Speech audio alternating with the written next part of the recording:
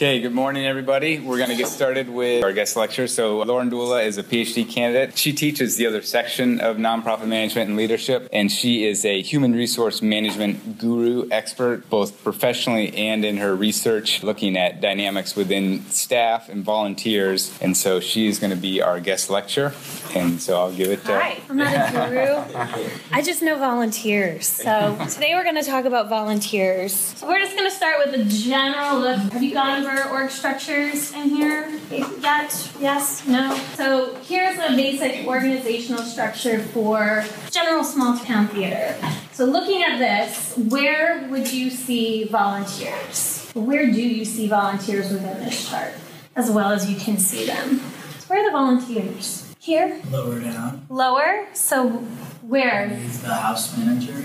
Below everybody? Okay. Anywhere else? So one of the big things right here is you have an organization that probably uses volunteers, but they're not anywhere placed within their organizational structure, are they? They're not even considered in this organizational structure. And in a lot of these sections, you can actually say, all right, our staff, our box office staff, our ushers. Did you ever see volunteers work as ushers? Yeah. So right there, within that division, you have volunteers actually within that division, but they're not really acknowledged. You can have, artistic directors. You can have play directors that come in and volunteer their time with this small town theater, but they're not looked at as a separate entity or viewed or managed as a separate entity. And a lot of times that's a big problem for nonprofit organizations when you don't actually look at your volunteers as part of your workforce. And we're going to talk a little bit about that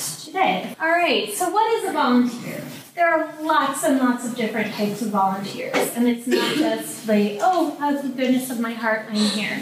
We've got formal volunteers. There are service learning volunteers. Has anyone had to do a service learning course on campus yet, where you're required to go out and work with an organization? No? You're all lucky? Oh, one! Here we go. See? What type of organization did you have to go work with? I'm actually still doing it this semester. Habitat for Humanity. Great. Good example.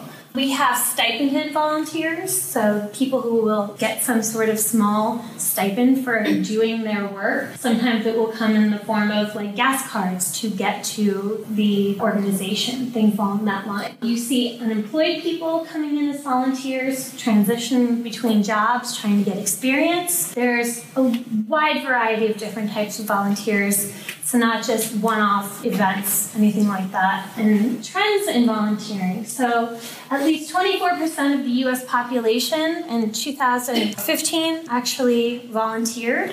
That sounds like a lot, but when you actually come down to it, that means 3 out of 4 people are not volunteering.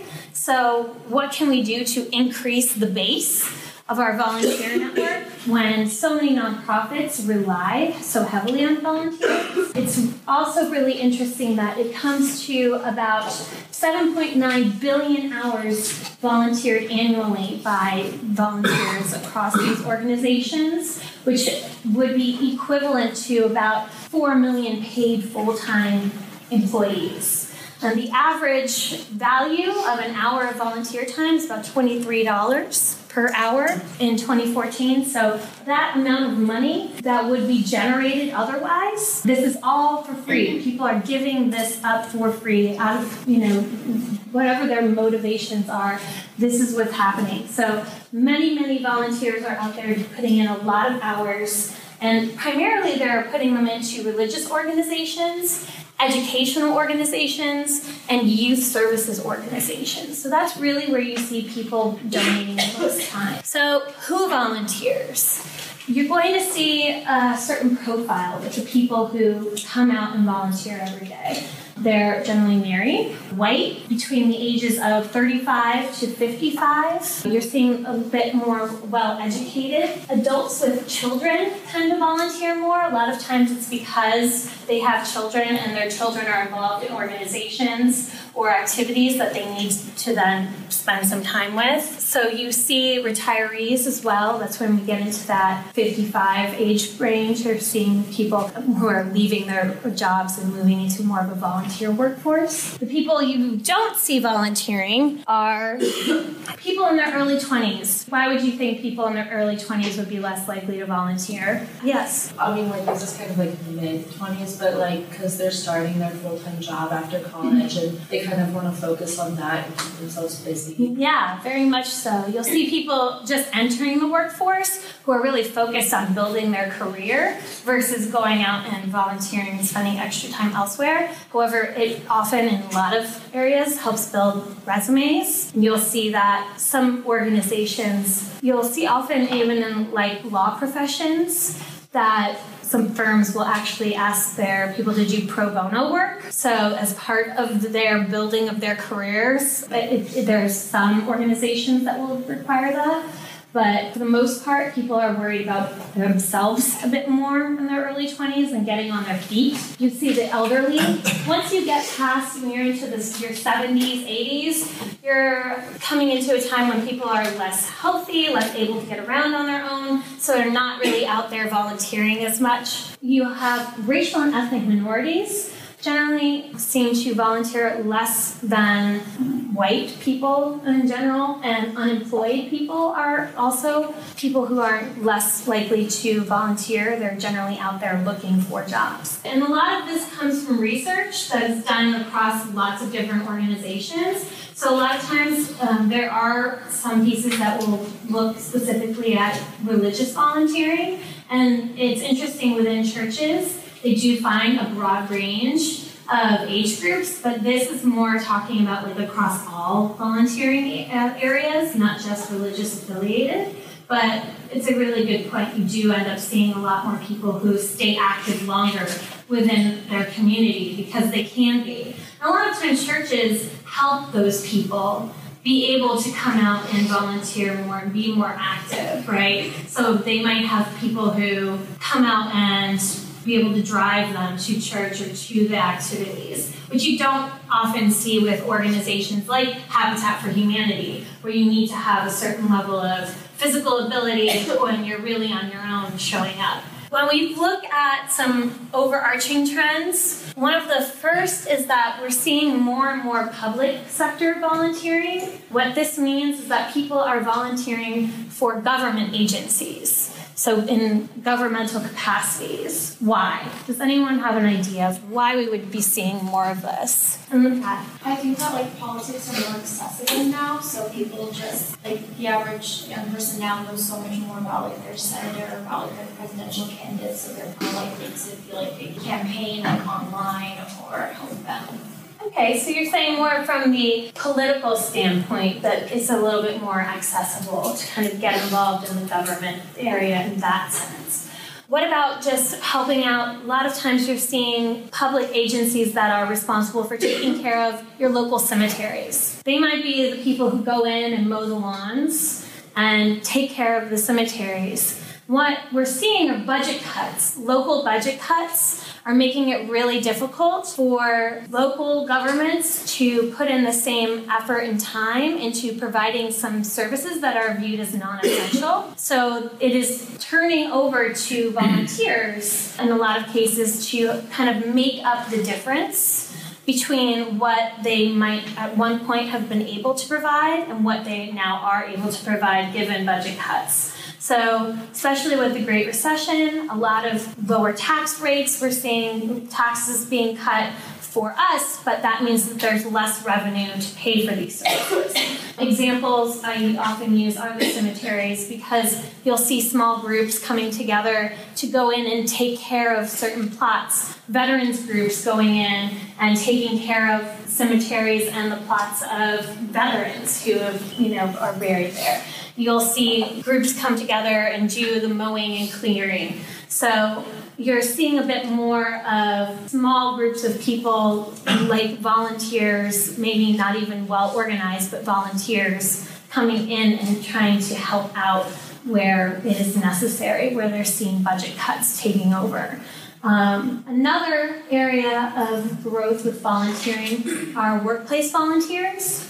So this means that, say you work at Cook Pharmaceuticals here in town, everybody is going to go for a day to work at Habitat. You're going to go build a building with your coworkers. There are a lot of reasons why people do this. What are some of the benefits of workplace volunteering? Yes? It boosts morale. Yeah, totally boosts morale. You're team building, so you're getting to know your coworkers in a different environment. So outside of just sitting in the office, you're actually going out there with them. A really major reason for a lot of organizations to kind of emphasize this is that it looks really good for them to be going out into the community, and it works as good PR, right? We care about our community. We care about what's going on here.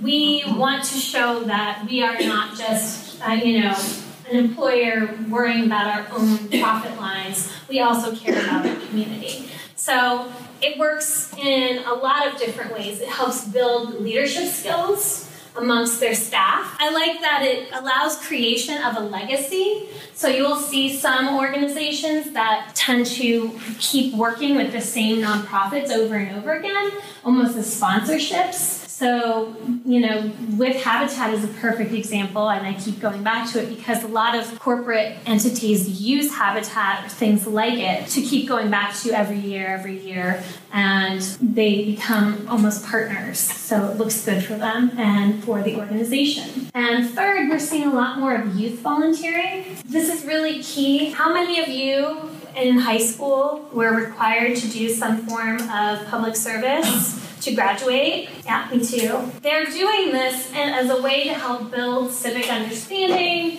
to help you get out into the community, do some public service, do something beyond yourself. In another sense, they're finding that the earlier you start volunteering, the younger you are when you start volunteering, the more likely you are to volunteer later in life. So it is almost, hopefully, a feeder effect that as you get older, you will remain in that volunteer workforce in some capacity or be more willing to do so. So now let's talk about managing these volunteers. We talked about some themes, some trends, some of the numbers. Now, when you have volunteers, you're all working on projects, right, where you're creating your own nonprofit. You're going to be talking about HR.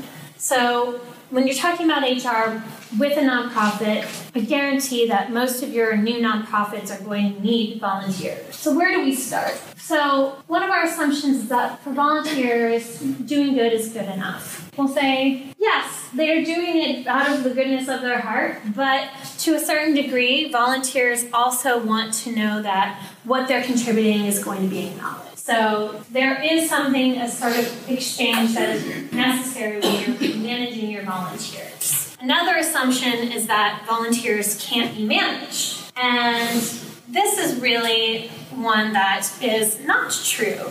They can be managed to some extent, but you have to understand the differences between working with a volunteer versus working with paid staff. Are paid staff more dependable than volunteer employees? What do you think? Sometimes? I would say yes, just because they're getting a compensation, monetary compensation for it, that they might depend on as part of their. Sure, okay. For their. Yeah, Thomas. I don't know about dependable, but I think consistent. Okay. Just them showing up and being there with the organization for a longer amount of time. Yeah. So, but like as far as the task, I think they're still really dependable. Yeah, Bryson? I think it depends on their values and how much the organization means to them. And I feel like that has a large effect on how dependable they are in the organization. Interesting. Good point. So really the mission, how mission driven are they? Shelby? Yeah, I was just going to say that they might be more dependable as they show up every time, but their motivation might decline because they might have the mindset of I'm going to get paid regardless of. So employees are I'm going to be here no matter what, and they're going to pay me as long as I show up. Yeah. So okay, interesting. So motivation levels might be really different. Interesting. Okay. So they can be equally dependable. They can be. But it takes a lot of effort on your organization's part to make sure that that is happening. So you really have to think about how well you're recruiting these people, how well trained they are, what their motivations are. Are they mission motivated? Are there other motivations that are driving them? Say, I have college volunteers coming in. We're using a great big pool of college volunteers. They might be motivated by the mission, but they may also be motivated by the fact that I am going to get this to look really good on my resume and gives me experience and skills that are going to help me find a job. So understanding that there are a multitude of motivations is really important. Understanding that they are motivated by different things and that you have to, in some way, account for them. All right, how is volunteer motivation different than staff motivation? In some cases, it's not entirely, but we're going to talk a little bit about these motivations. So why do people volunteer? A lot of people volunteer. There's intrinsic motivators and extrinsic motivators. Instrumental and altruistic. What do we mean by instrumental? What would be an instrumental motivator? What would you think when we think of like an instrument? I think of hands-on maybe. Hands-on, so something tangible. So it's like a tool, something that is more tangible. Then altruistic would be what?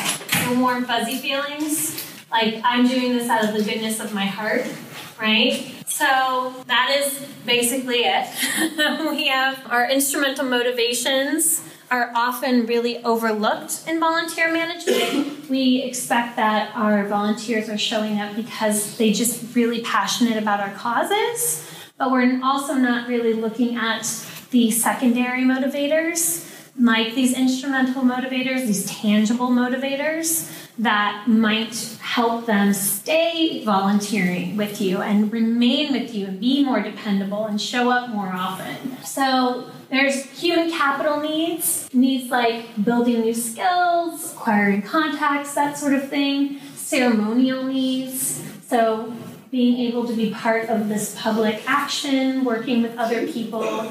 There are different needs that are being satisfied by some of these instrumental values. With this, you could see extrinsic and intrinsic. So again, these extrinsic, instrumental, outside of oneself, these motivators are often overlooked. So we're going to talk a bit more about these motivators. As a given, most people are driven by the mission, right? You're not showing up at an organization just because. There's something about that organization that triggers some sort of passion within you. But what we want to see is what else can we do to keep them coming? And very little volunteerism is done solely out of altruistic reasons. Even here, this is volunteers working at Ground Zero after 9/11. People were there to help. People were there out of the goodness of their heart, but you will still interview some of these volunteers and they'll say, it gave me a sense of control over something that I felt was out of my control. In a time that I felt that everything was falling apart, it gave me a sense of being able to control something. So there's another level to doing some of this work that might be beyond just out of the goodness of like pure altruism, right? This is a fun example. It's always usually a mix. So you have this altruistic and then your kind of instrumental reasons. This was a survey about 140 kids who signed up to work at a soup kitchen. And out of the 140, most of them said, it makes you feel really good. So it makes us feel good. 125 of them said it makes them feel good. But, another 48 said, it'll get you a day off of school. And those are roughly the same people. 71 said, the people really need our help. But then all of your friends are going. So you are seeing a real mix. These are the same kids that are responding to some of these. They're choosing more than one. And like I said, most of the time we're volunteering for more than one reason. This is the Clary Snyder Volunteer Functions Inventory. So this was broken down into the 6 categories of volunteerism, of motivators that you might see motivating people to show up. We've got values. So values, understanding, some social motivators, career motivators, protection, and enhancement. Something that's really interesting, we have values as clearly, it's important to help others. This is really coming down to your altruistic beliefs. When you have understanding, you're learning more about the cause, you're learning more about what's happening. Career, kind of self-explanatory. Social, you want to meet like-minded people, be around people that share your values, maybe build friendships, expand your networks. Protection is an interesting one. They express it as reducing guilt over being more well off than other people. Or you can also look at protection as trying to get out of situations that you might be in that you're willing to get out of. So say you are at home and your home life isn't that great. You might want to go someplace on a regular basis that where it makes you feel good to be and makes you feel productive to be rather than being at home. It might help address those personal problems that you're dealing with. And another angle, it might be something that you've experienced personally. People often work at organizations like Middle Way House. Do you know Middle Way House? Nods good. So a lot of times you'll see people who have used the services of certain organizations come back and try to help at those organizations because they understand what it was like to be there. So you'll see that kind of protective element. So these are pretty interesting. What I want you to do right now, really quickly, is think of a place that you volunteered, and then I want you to look at the list. We'll bring it back to the list of volunteer functions. And I want you to think about which of these functions, and it could be many of the different functions. It doesn't have to be just one. Were you realizing when you were volunteering with that organization? And in essence, why? So why was it a career function that you were, like, what were you getting out of it? So when I say why, think of like these distinguishing elements of the function. So what part of social are you using? So I'll give you about 5 minutes and just think of one place or two. I've had different amounts. Depends on how many places you volunteer. And think about which of these work for you, and then we're going to talk about them quickly. So, go wild. Who has one? Yeah, what was your name? Alyssa. Alyssa, tell us about your organization. Well, I used to volunteer at Shelburne Weems, up close to Indianapolis, which is a home for battered women and children. Okay. And I initially started going with my mom because her first marriage wasn't the best marriage, so it was kind of that sort of protection type aspect, and also in a way kind of social because I was going because my mom was going as well, and it also made me like feel really good to be able to make these people like feel comfortable and valued and whatnot. Yeah, great. So you really had 3 reasons that were all tied up into one activity, right? No, that's good. Thank you. Who else? Anyone else volunteer? Yeah, Bryson. I have volunteered mainly at my church, at food pantry, other various like volunteer services throughout the community. I just kind of feel like throughout each volunteer that I participated in, I felt like I was just more social. Like I love to talk for some reason. And I've met a lot of people, and I think that's part of the reason why I enjoyed myself so much. And it kind of incentivized me to go and do it more often because I just kind of network, reach out to different people, and get to listen to their experiences. And yeah, very good. So a lot of these are great, especially in values and understanding and social. I think a lot of people disregard the social element that comes with volunteering. So my background, especially with volunteering, is I worked on the Obama campaign as a staffer in 2007 and 2008. And so I started as a field organizer, which was basically gathering as many volunteers as possible, building a volunteer base, organizing volunteers. And then I moved up and was directing certain regions, so congressional districts, major counties, depending on where we were, and working with the organizers who were then in turn working with all of the volunteers. And the social element really plugs people in. It makes people come back. So you might go someplace that is hard to deal with. Like you're seeing, like in Anastasia's case, some people who've really gone through some trauma, but having other people there that you're working with and you're having a team of people who are all there to do some good together might really help you build some new relationships which in turn makes you want to come back because you know you're going to see those people again. You know that you're going to work with those people again. And you know that they share some of the same values. So social and being able to create a social atmosphere at your organizations is a really, really key piece of volunteer management. So good. I like hearing about where everybody's been working. So when you look at some of these pictures, what types of intrinsic motivation do you see here? So coming from within. How about the lady with the cats? The lady with the cats, yeah. She definitely loves playing with a cat.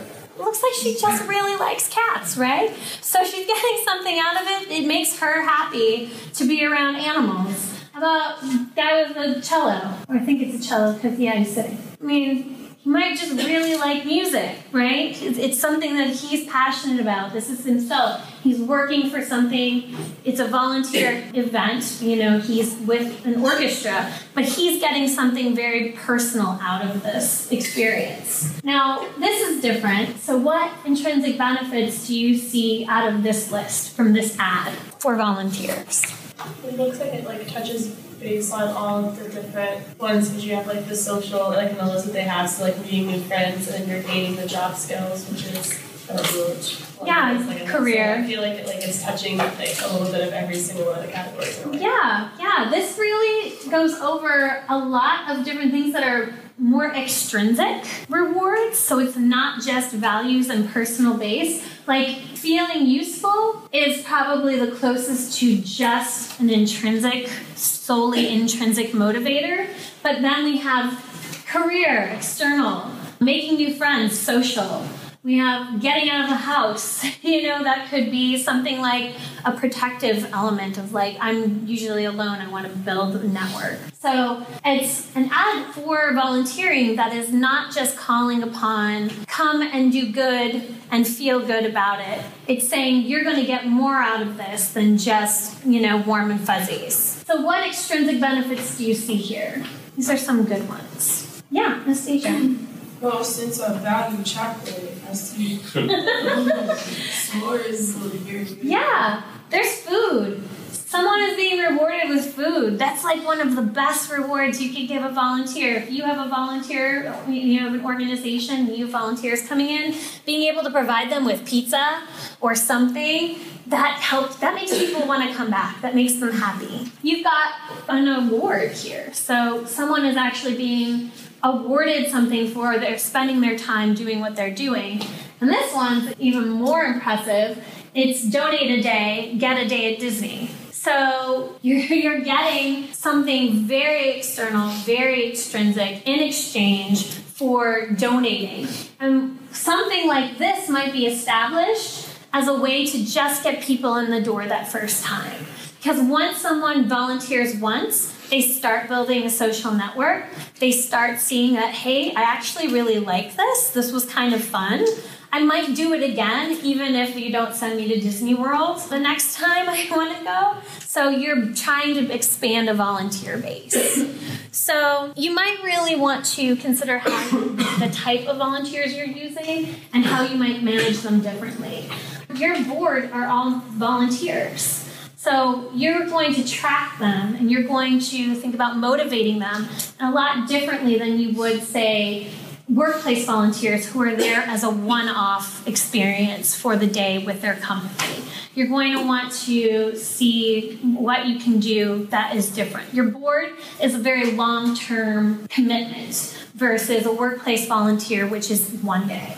Your college volunteers might be temporary. They might be there for a semester. They might be there for a year, but then leave. So what are you going to be able to do, and how do you want to track them differently than you would, say, your board, which is there for hopefully a few years at a time. So when we come down to it, there are some key steps in volunteer management. We're going to go over them pretty quickly. So some of the key elements of going through your volunteer management is taking your volunteer recruitment and retention as seriously as possible. Where to start? Volunteer coordinators, recruiting wisely, training them, setting expectations, and even considering volunteer contracts, which I'll show you an example of. You want to really keep track with them and follow up. and also acknowledge. So we'll start with a volunteer coordinator. So this is some staff from 2008 at this point on the campaign trail. And this is Susie. Susie was who we hired to be our volunteer coordinator at this time. And Susie's job was to manage hundreds upon hundreds of volunteers. Her job required calling volunteers, setting up times for them to come in, getting them in the door, training them, getting them back out the door to do their jobs, bringing them back in and basically debriefing with them, seeing how it went. In some cases, finding them places to sleep, getting them food. There's a wide variety of things that Susie had to do. And this is like with maybe a little of an extreme example versus, say, working at, Wonder Lab as a volunteer coordinator. But what I really want to get across is as a volunteer coordinator and having a volunteer coordinator is so key because they are exclusively there to make sure your volunteers feel like you are an organized entity, that you know what you're doing and that you have a place for them. You really want this person to be able to make the hard asks. So that means calling up a volunteer or potential volunteer and saying, all right, Jane, I have you down that you would like to volunteer with us. That's great. We would love to have you. Can you come in on Sunday from 1 to 6 p.m. and we'll set you up and get you trained? Well, Jane's probably going to say, I really can't come for 5 hours on Sunday. I might have something to do. But it gives you a place to start negotiating with your volunteers and start to see what type of time they can give you. So you want to ask for as much as possible up front and then work your way down. Also, you want to be able to reach out more than once. So what this means is you have a list of people who might have said they want to volunteer. The first time you call them or contact them, they might not be interested. They might be busy. You don't want to just cross that person off your list. You don't want to just say, nope, they said they don't want to volunteer right now, so we should just forget about them. You want to be able to keep them in your system in some way so that you can go back to them, say in a month or 2 months, and say, hey, we contacted you before. Are you still interested in helping with us? We would love to have you.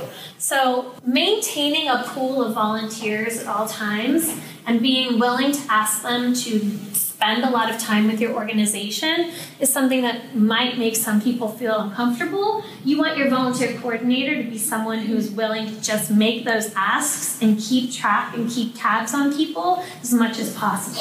Susie, for example, was able to bring in enough people and train them and send them back out the door that on one day, this was one day during Get Out the Vote, we managed to have our volunteers knock on 115,000 doors across one county. That's a lot of houses, and that's a lot of volunteers. So we had hundreds of volunteers out in one day. And Susie, your volunteer coordinator, could be this person that can make these sort of things happen. So really, any organization, if you could put some money into it, even if it's a part-time gig, get someone to manage your volunteers for you. So recruitment. There are 3 kinds of recruitment strategies. The first we would look at is warm bodies. What do you think warm bodies means? Warm body recruitment. Anybody.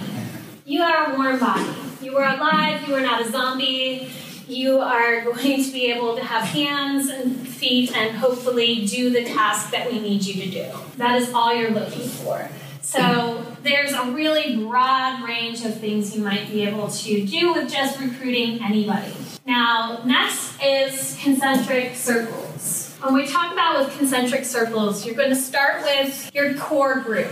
Your core group might be your board members, might be the founders of your organization, might be just 1 or 2 people who you have interested in your organization to begin with. So this is really where your organizations and your projects are starting, right? You don't really have anybody yet. You just have boards.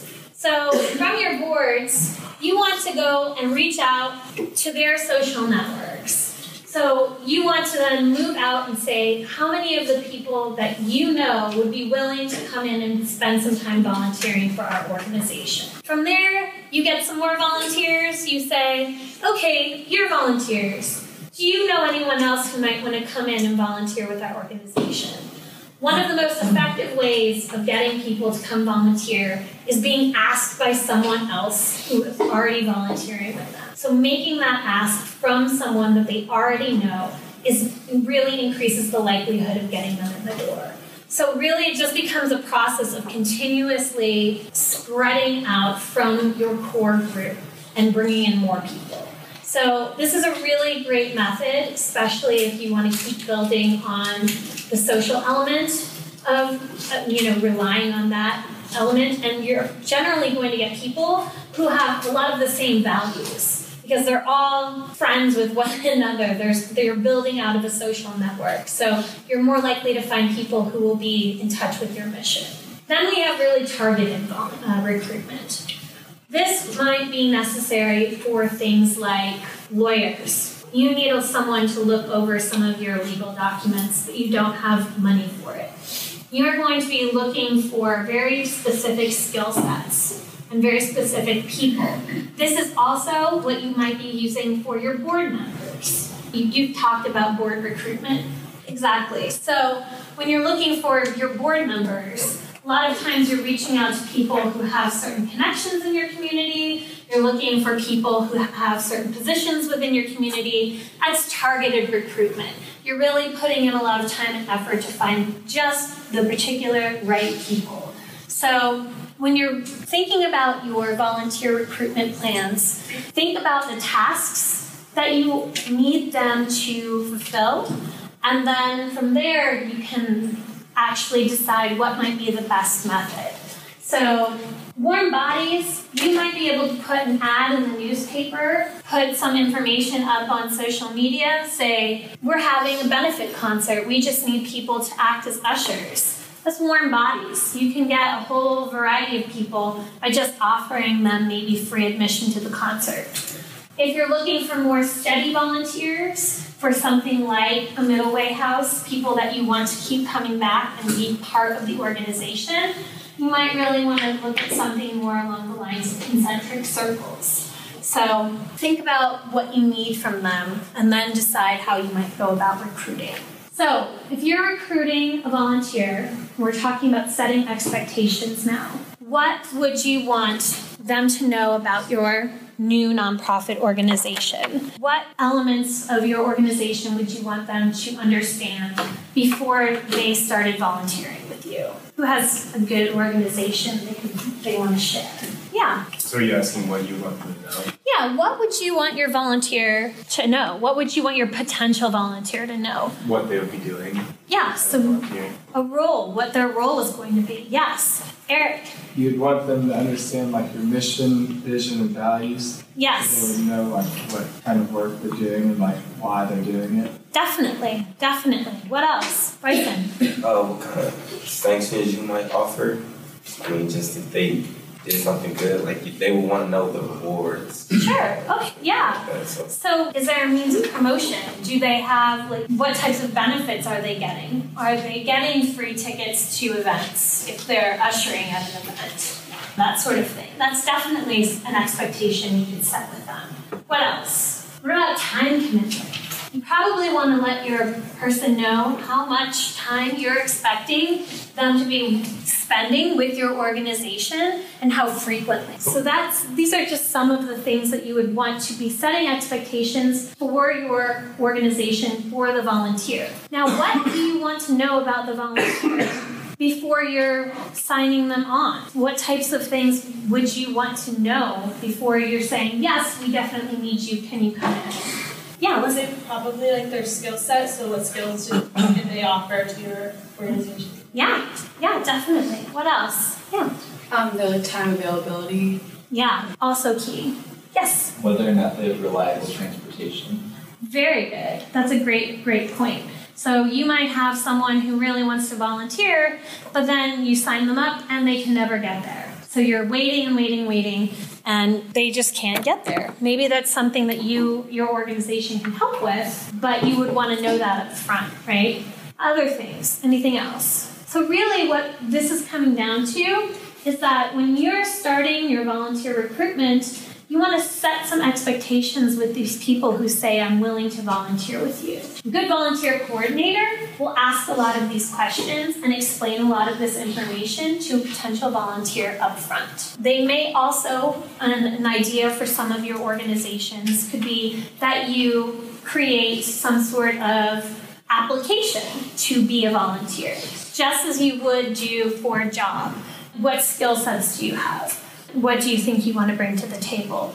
Here is a list of different jobs that we have at our organization. Check off the ones that interest you the most. So that really helps your volunteer coordinator and your organization be able to place people properly and see if they are a good fit for your organization to begin with. Another way to set expectations is making a volunteer contract. It's a little hard to see, so I will read parts of it because it's really high. So this volunteer agreement is basically just a template that you can use, but here at the very top, it basically is saying that we value our volunteers and we want to assure you that we appreciate your contribution. We're dedicated to ensuring that you have a quality volunteer experience, which is both productive and rewarding. And it goes on to say that we agree to accept the volunteering services of this person for these times on these dates. So you're setting right away that time frame for that volunteer, what type of time commitment they're able to give up.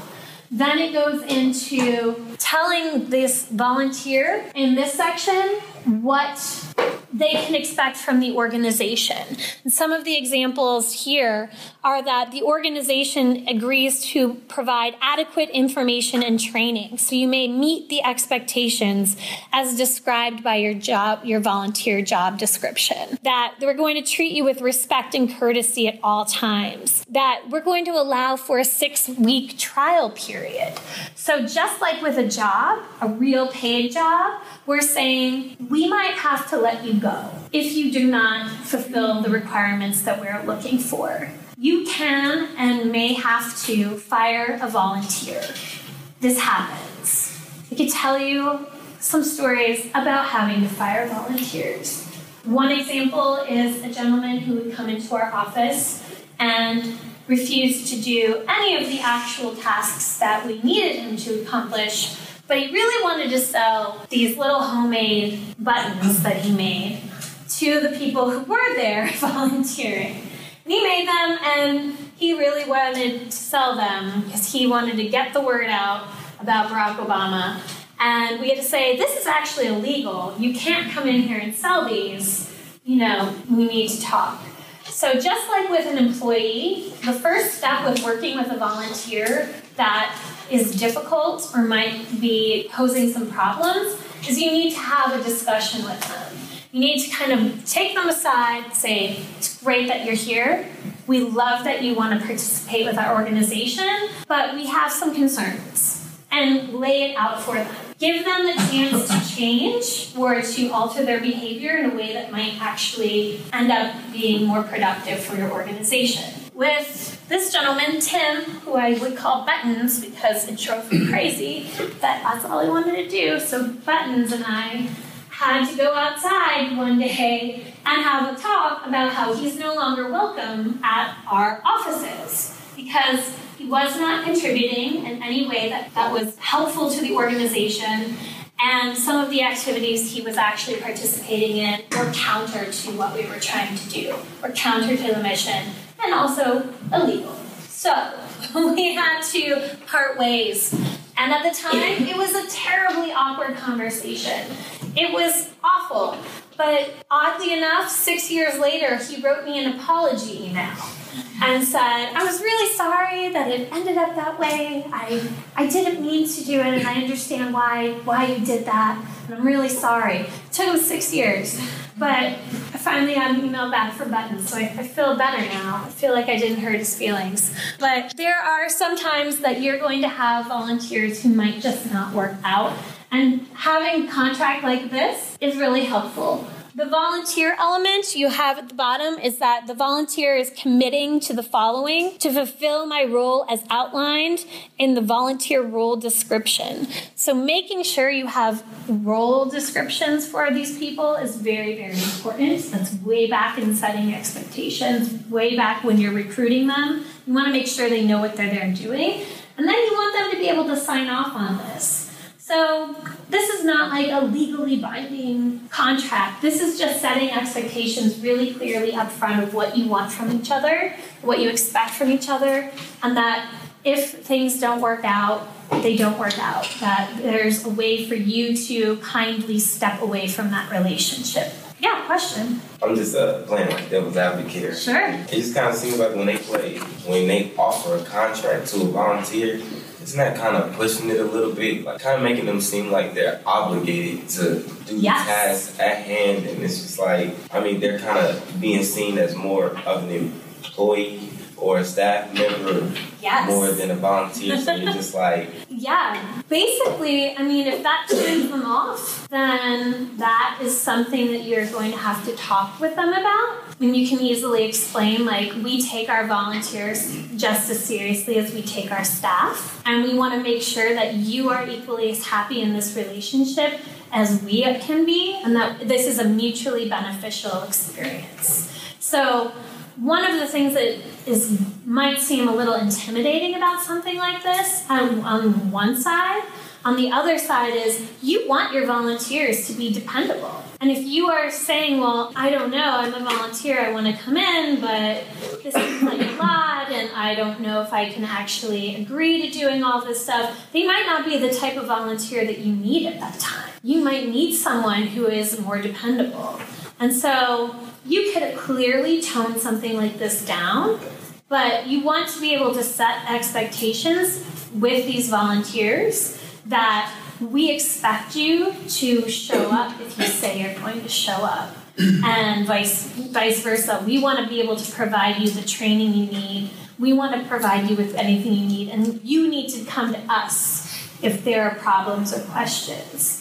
So, yeah, it totally turns some people off, but at the same time, it comes down to what types of roles you want them to play. So you might not want something like this for one-off, like a workplace volunteer day, right? Like you might not want something like this for just, okay, you're coming to do one special event. But if you want them to keep coming back, this might be something that's a little more helpful. So setting those standards pretty high is really a good idea. So we're going to zip through the last bits. Keeping track and following up. This is another place where your volunteer coordinator is really key. Some really fun ways of doing this is something like this, where you make it very public. You actually put it out on the walls of your organization. Your sign-up dates. So each one of these was a day. Each sheet was a day and had certain times on it. People could actually walk up and say, oh, Paul's volunteering on Tuesday. I really like Paul. I want to sign up and work with Paul that day. Oh, like, Bill's working this day. I want to work that day. He's crazy. He's really fun. So it makes it also more social. You're actually letting people choose their times and dates. You're also holding them accountable because it's very public. So anybody can come and see, this person said that they're going to be here this day, and they're not here. There's some social pressure to actually show up. You want to keep track of the days people do show up and maybe the tasks that they do. There are software packages that are available to actually keep track of volunteers. We won't go into tons of detail on those, but just like you would with fundraising software, you might want to consider volunteer tracking software to say what days they're supposed to be there, whether or not they showed up or not, how to contact them when you need to. And finally, One of the biggest things to do is say thank you. Thank you, thank you, thank you, thank you, thank you. Because you can't thank your volunteers enough. They are doing it for free. There is no monetary compensation. They don't need to come back. You can have them sign all of the volunteer contracts in the world. Doesn't mean they actually have to come back. So these are some of my photos from different events. Everybody standing here behind Caroline Kennedy and Barack Obama were what we considered super volunteers, who were precinct captains who volunteered tons of hours, maybe like 10 hours a week to the campaign. They ran certain events, they did fundraising for us, they knocked on doors, they made phone calls. They're the first people that we would call and say, something's happening that's really big. Do you want to be backdrop on CNN to Barack Obama? Most of them would say yes. That's a cool thing to do, right? If you have a way to reward someone for their activities, do it. Do it in any way possible. Have social events. Have ways to build community. This was an event we did. I don't even remember what we called it, but let's just say no one was there. It was just a bunch of bands. We had some local politicians talk. We had organizations donate food. And it was just a big party for volunteers and people who brought friends to hopefully volunteer. We told people where they could vote. This was it. And we got so many people involved that night just from saying thank you. We're throwing you a big party. We're showing you our appreciation. So you can't say thank you enough. And there are clearly much more simple ways to do this. You can give them a certificate. You can bring them up on stage if you have a benefit, like event or a fundraising event. You can put a little picture and ad in the newspaper saying, you know, we're giving a certificate of thanks for volunteerism to Sally Jones because she's done such an excellent job. But volunteers of the month are always really nice for organizations to put a picture on the wall or send it out in your newsletter. So saying thank you, you can't do it. So how about quick summary? Plan for volunteer recruitment and management. Plan ahead. Be strategic about how you're recruiting and training your people. Budget for volunteers. They're not free. There is a lot of time involved in maintaining your volunteer pool and recruitment and thanking them. So you might be buying them food. There's still a financial cost to this. You definitely want to keep good records. Keep track of everything. Something we didn't fully talk about was making sure you plan maybe a promotion path for volunteers. One of the students in my class, he was like, I worked at an organization and I just started out bagging food and taking it out to people's cars. It was like a food kitchen, but you can come work as a grocery store. So my whole job was to bag things and take it to cars. Well, there were other things he could then move up to, like social media or something, you know, there was a promotional path where he wasn't just expected forever to just bag food and move it to cars. There was something more he could look forward to. And then offer your employees and your board some training and orientation about how to work with your volunteers. So make sure that they understand the importance of volunteers for your organization as maybe the ED of your organization, and make sure that they don't take them for granted. And finally, don't assume that they're there solely out of the goodness of their heart. Try to understand the motivations of your volunteer pool. Don't forget to thank them. Thank them as many times as possible. Don't ignore volunteer and staff tensions. If there's problems that are rising, try to get involved as quickly as possible in your management position. Sit people down, talk to them. And then don't use volunteers to replace your paid staff. In that, you will end up really losing some morale of your own organization. So you want to be really careful. Thank you for participating. That was really good.